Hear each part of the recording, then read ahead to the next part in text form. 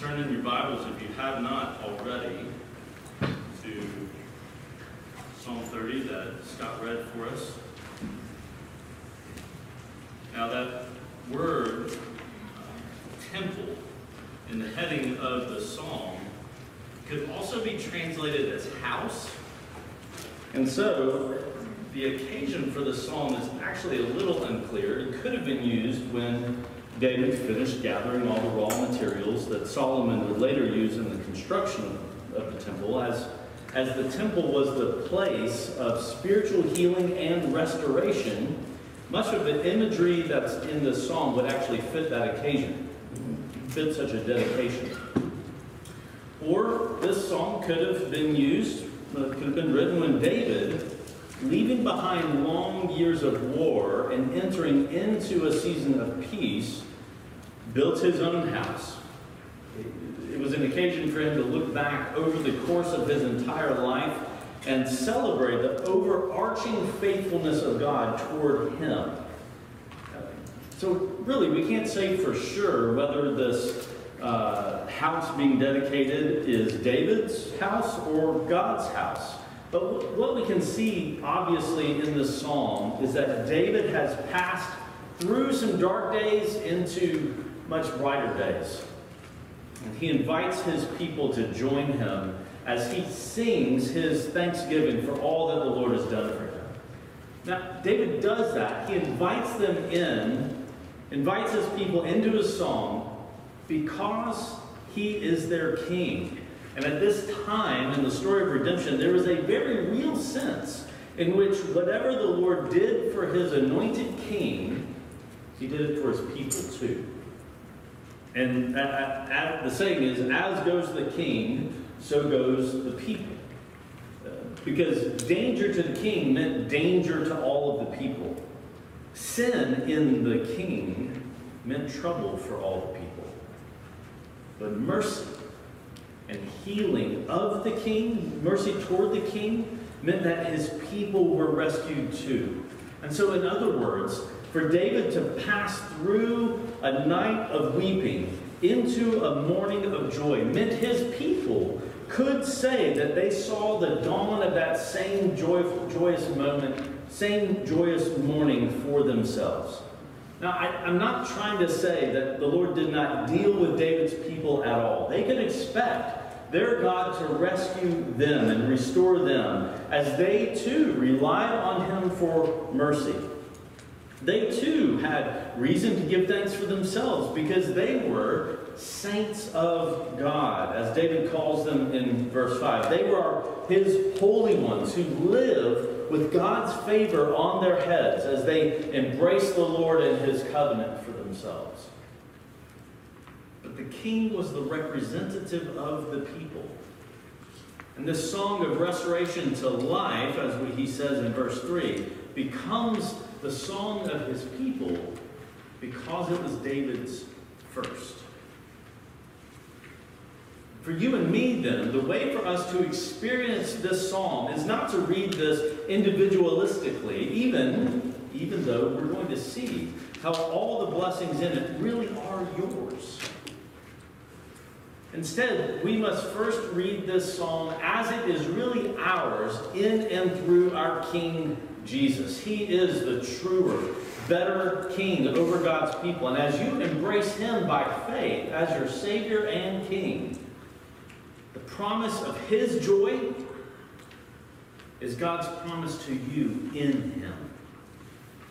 To say that another way, just because this joy that we hear in this psalm, just because this joy is Jesus's first, does not make it any less yours. In fact, because it is Jesus' joy, it makes it yours all the more securely. To help us better understand this joy that is ours in Christ, we're going to ask a series of questions and look at the answers in the three main sections of this psalm.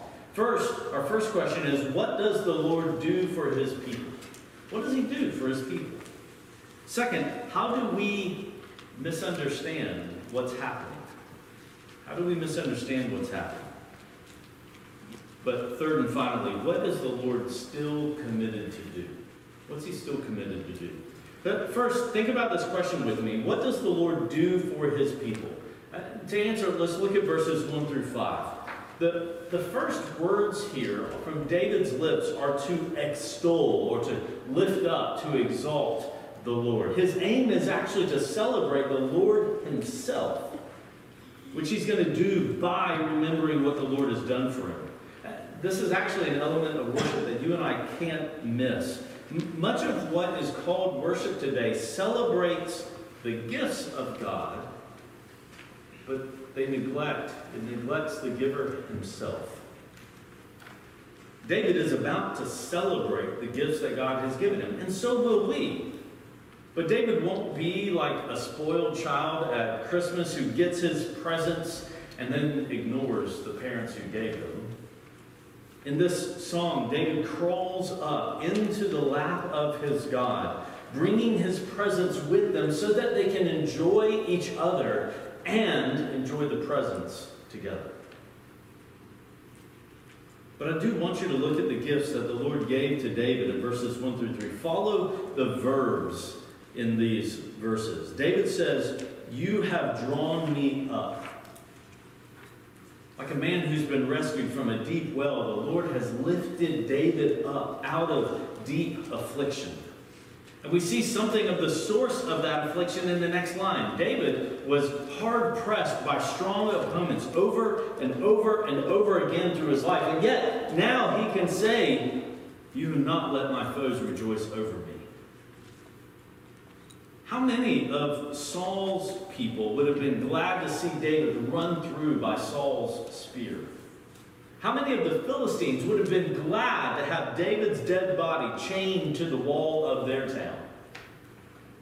How many of Absalom's men, David's own son, how many of Absalom's men would have gladly cut David down in that rebellion? And yet the Lord did not allow any of them to rejoice over David. There's more there. Look at verse 2. David cried for help. And what did the Lord do? "You have healed me." You have healed me, David says. Well, we don't know if this was a physical sickness or a spiritual sickness. We just don't know. But to David, this was clearly a matter of life and death. Because look at verse 3. The Lord brought up his soul from Sheol, from the place of the dead. In David's own eyes, he was as good as dead. But he says to the Lord, "You restored me to life." This gift of rescue, this bringing David back to life from the brink of death, leads David to call God's people to join him in worship. "Give thanks to his holy name," David says in verse 4. Because what God has done flows from who God is. His name is the expression of his holy character. Yes, his holy character that is sometimes expressed in wrath, but it's also expressed in mercy.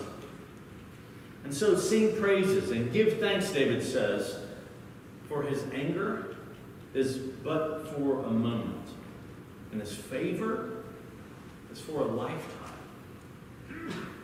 Towards his people, David is saying, any anger he deservedly displays toward us will pass as quickly as a summer storm.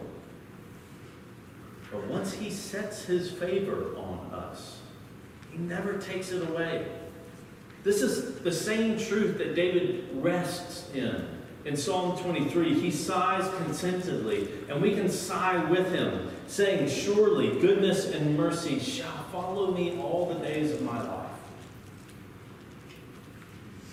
This confidence in the constancy of God, of God's favor on his king and on his people, it enables David to reframe all of his expectations about life, about all of life. Because of the steadfastness of God, sorrow will not have the last word in David's life or the life of any of God's people. Weeping, David comforts us, weeping may tarry for the night, but joy comes with the morning, he says. As one writer puts it, though there is indeed weeping in the lives of the faithful, sometimes because of our misdeeds that have incurred God's anger, sometimes just because of suffering that comes from living in a fallen world, weeping comes to an end. Mourning stands for the time when God gives relief. It might not arrive until the last day, but it will surely come. But weeping, in this imagery here, weeping is like a visitor who shows up unannounced in the evening, demanding a room under your roof. And yet in the morning, a new visitor arrives to drive out that unwanted guest. Joy, the most welcome of guests. Joy comes and then doesn't leave. If our question is about what the Lord does for his people, then David sings his answer. David's answer is the Lord restores his people to life under his favor. He restores his people to a life of enduring joy. This is the answer that David gives as God's king, and he's encouraging his people with the hope that what God has done for him, God will do for them too. And for you and me today, it is here that we must read this psalm, not only as David's song, but ultimately as Jesus' song, meant to encourage our hearts as well. Because Jesus experienced this same restoration to life. Only he experienced in a way that is fuller and deeper than David could have imagined. Because if David was drawn up from the depths of deep affliction, then our God drew Christ up from even deeper affliction, because he sunk, not beneath the weight of his own troubles, but under the sins of the whole world.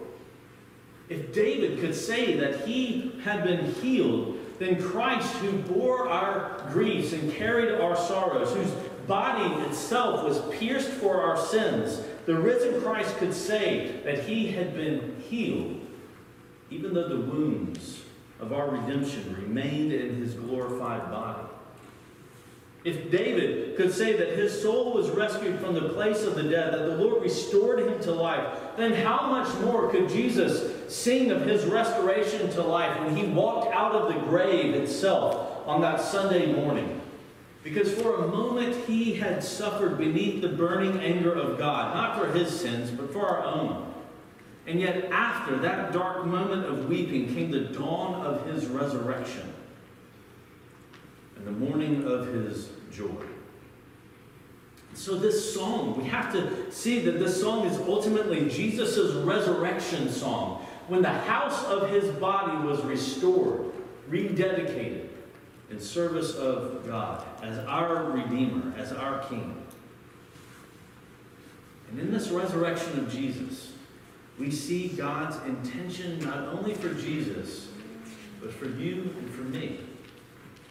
His plan is to restore us to life under his favor, to a life of enduring joy. As I said before, the fact that this is Jesus' song first is actually what makes the song most certainly yours.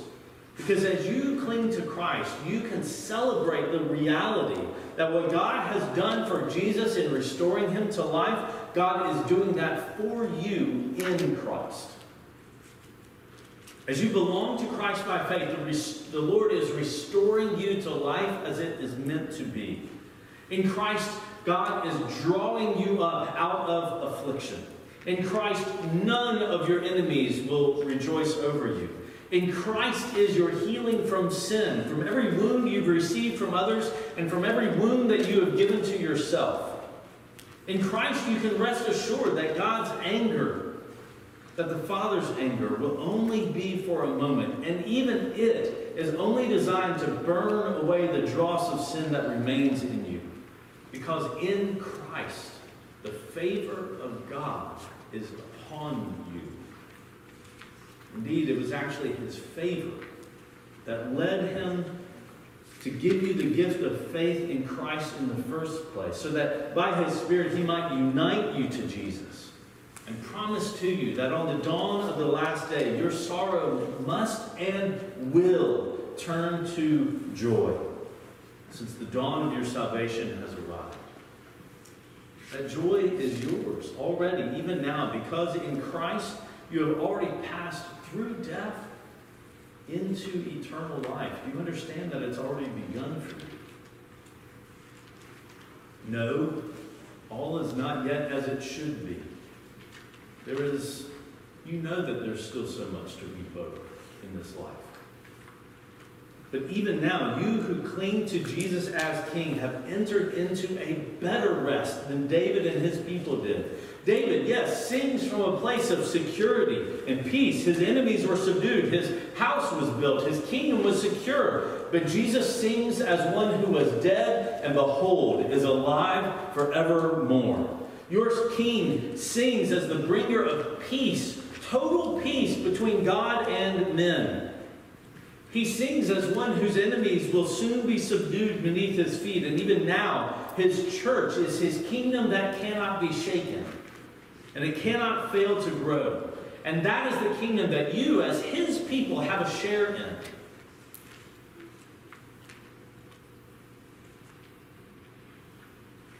But at this point, we have to ask that second big question. If the Lord is restoring his people to life, then how do we so often misunderstand what's happening? Look at verses 6 through 10. In verse 6, David starts with a confession. In his prosperity, he says, in his prosperity, he's been careless. Having come into a place of peace, having come into a place of plenty, having come into a place of security, David made a foolish boast. He said, I shall never be moved.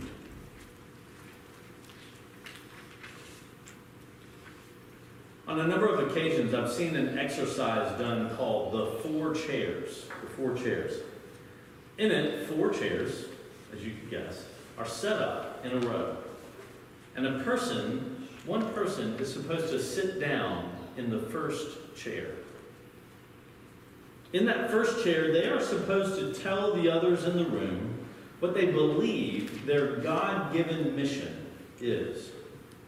The thing that God wants them to be doing, the thing that God is calling them to do with their life. They can be as general or as specific as they want. They can talk about the mission that they sense from God in their vocation. They can talk about what they believe God is calling them to do with their family.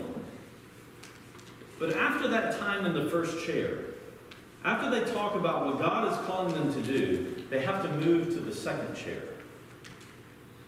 In it, as the exercise goes, in that second chair, they must play the part of the devil himself. And they have to speak to the man in the first chair. They have to speak to themselves. And they have to share with everyone in the room what the enemy says to them as they try to accomplish the mission that God has given to them. You can imagine what most people say when they speak out loud what the enemy whispers in their ear. For most people, it's accusation after accusation.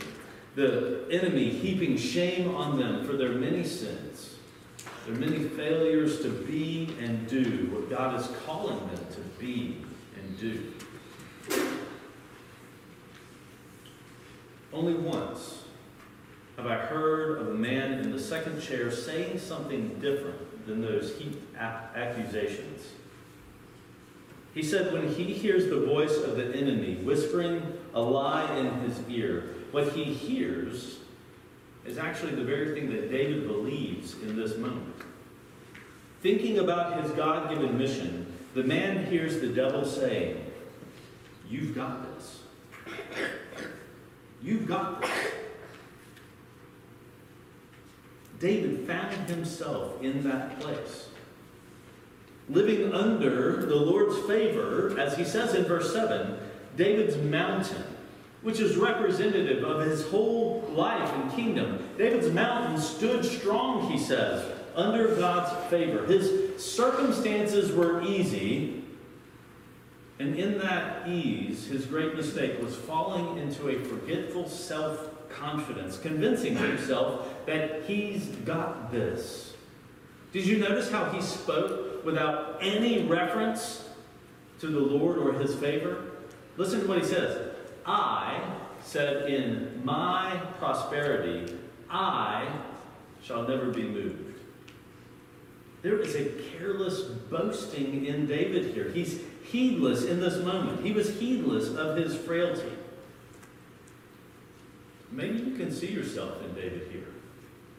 Here, David is not so much representing how God's anointed king should be, but rather he is representing how all of us tend to behave when things are good. Because it so often happens that when God pours out his favor on us, we misunderstand what's happening. How? We forget our frailty. And we relapse into self-confidence, thinking we've got it from here. But all it takes is for the Lord, like Scott was saying, all it takes is for the Lord to hide his face for a moment, and the whole illusion crumbles. Our self-confidence shatters. And when it happened to David, he says, I was dismayed. Literally, he says, I was terrified. Maybe you feel that same terror in your own soul. Maybe the mountain of your life that once seemed unmovable is shaking right now. And you feel your weakness. More than that, you feel your foolishness. Forever depending on yourself in the first place. I want to encourage you here that if you feel lost and dismayed, then take heart, because David is actually showing you the way back. Listen to David as he turns away from his sinful self-confidence and he relies again on the mercy of the Lord. Listen to him in verse 8. He cries to the Lord for mercy. He begins by asking, what profit is there in my death? He feels that he is right on the edge of death once again. And he asks, what profit is there? In a way, he's actually asking the right question. He's starting from the right place because, as one writer points out, David is starting with a consideration of the Lord's interest, not his own. Lord, what good is it going to do for you, for me to die? It's like he's saying, Lord, if you don't keep me alive, you will gain nothing, and you're going to lose a worshiper. Well, as the directionality of his questions are actually correct, his questions about what God might gain are ultimately unanswered. And those kinds of questions are totally unanswerable by us. And so David does the only sane thing that a person in his situation can do. At the end of verse 8, he stops arguing and he just throws himself completely on the mercy of the Lord. When you and I forget how frail we really are, but by God's grace, suddenly remember it, suddenly realize it again, David shows us the way back. It's through repentance. It's through a renewed reliance on our Lord's mercy. We have to, again and again, renounce all self-confidence and humbly return ourselves to the Lord. We have to rely on his merciful character, the mercy that he is ready to display. But when we do that, you and I so often have that nagging question in our minds. What will the Lord do? And that's the third question that really needs answering. As we look to him for mercy, we need to know, what is the Lord still committed to do? What is he still committed to do? And to answer that question, look at the good news that is in verses 11 and 12. Even in the face of David's self-confidence, his forgetful self-confidence, even though David believed the lie, thinking, I've got this, even so, the Lord responds to his repentance and his plea for mercy by giving David the very mercy that he asked for. Though David, recognizing his sin, is dressed for mourning. He's wearing that rough sackcloth that people in his day wore to demonstrate sorrow. Even though he was dressed like that, the Lord takes it off of him and gives him a better covering, clothing him, he says, in gladness. This is a picture for us, not only of forgiveness, but of full salvation. This is not a picture just of a clean slate, but of total righteousness reckoned. This is not a picture for us of cold pardon for sin from a distance. This is a picture for us of a warm welcome home. At so many places in the story of redemption, God answers for us this question about what He is committed to do for us, even in the face of our sin. He answered it when He took away Adam and Eve's totally inadequate coverings of fig leaves, and He gave them the covering of animal skins to cover their shame. He answered it when He gave His people David as king, as a replacement for the terrible King Saul that they wanted for themselves. In all throughout the Scriptures, God tells His people, He answers our question. He tells us that He is still committed to turning our mourning into dancing. And this is, again, where the gospel of Jesus meets us. And God assures us in Christ that we have a better king than David ever was. Because our Lord, Jesus, our King, was tempted in every way as we are, and yet passed every test without sin. And that made Him the perfect Savior that you and I needed. He's the perfect helper that we need in our weakness, because He never succumbed to self-confidence. Because He always relied on the Father, even while He hung on the cross for our sins. Because of this, He is able to save you. And by faith in Him, God's promise to you is that He will not forsake you. He won't forsake you to the depths, but He will keep you secure in Christ. Though you fall, yet you shall rise, because Christ Himself will lift you up.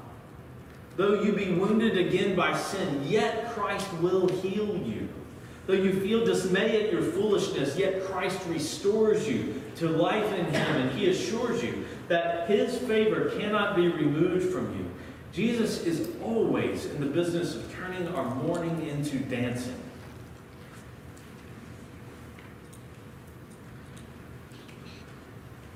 After those heavy moments in the second chair, in that second of the four chairs where a person has to speak out loud what the devil whispers in their ears, then they move to the third chair. In the third chair, they begin to speak to themselves again. They begin to speak to that first person in the first chair, not this time as the devil, but rather speaking as God the Father.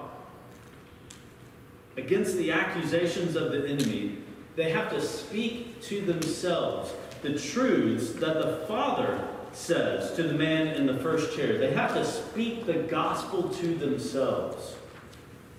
It's not that they deny the accusations of the enemy or pretend that they have nothing to mourn over. What is striking about these moments is that these believers find joy in Christ through recounting their sin.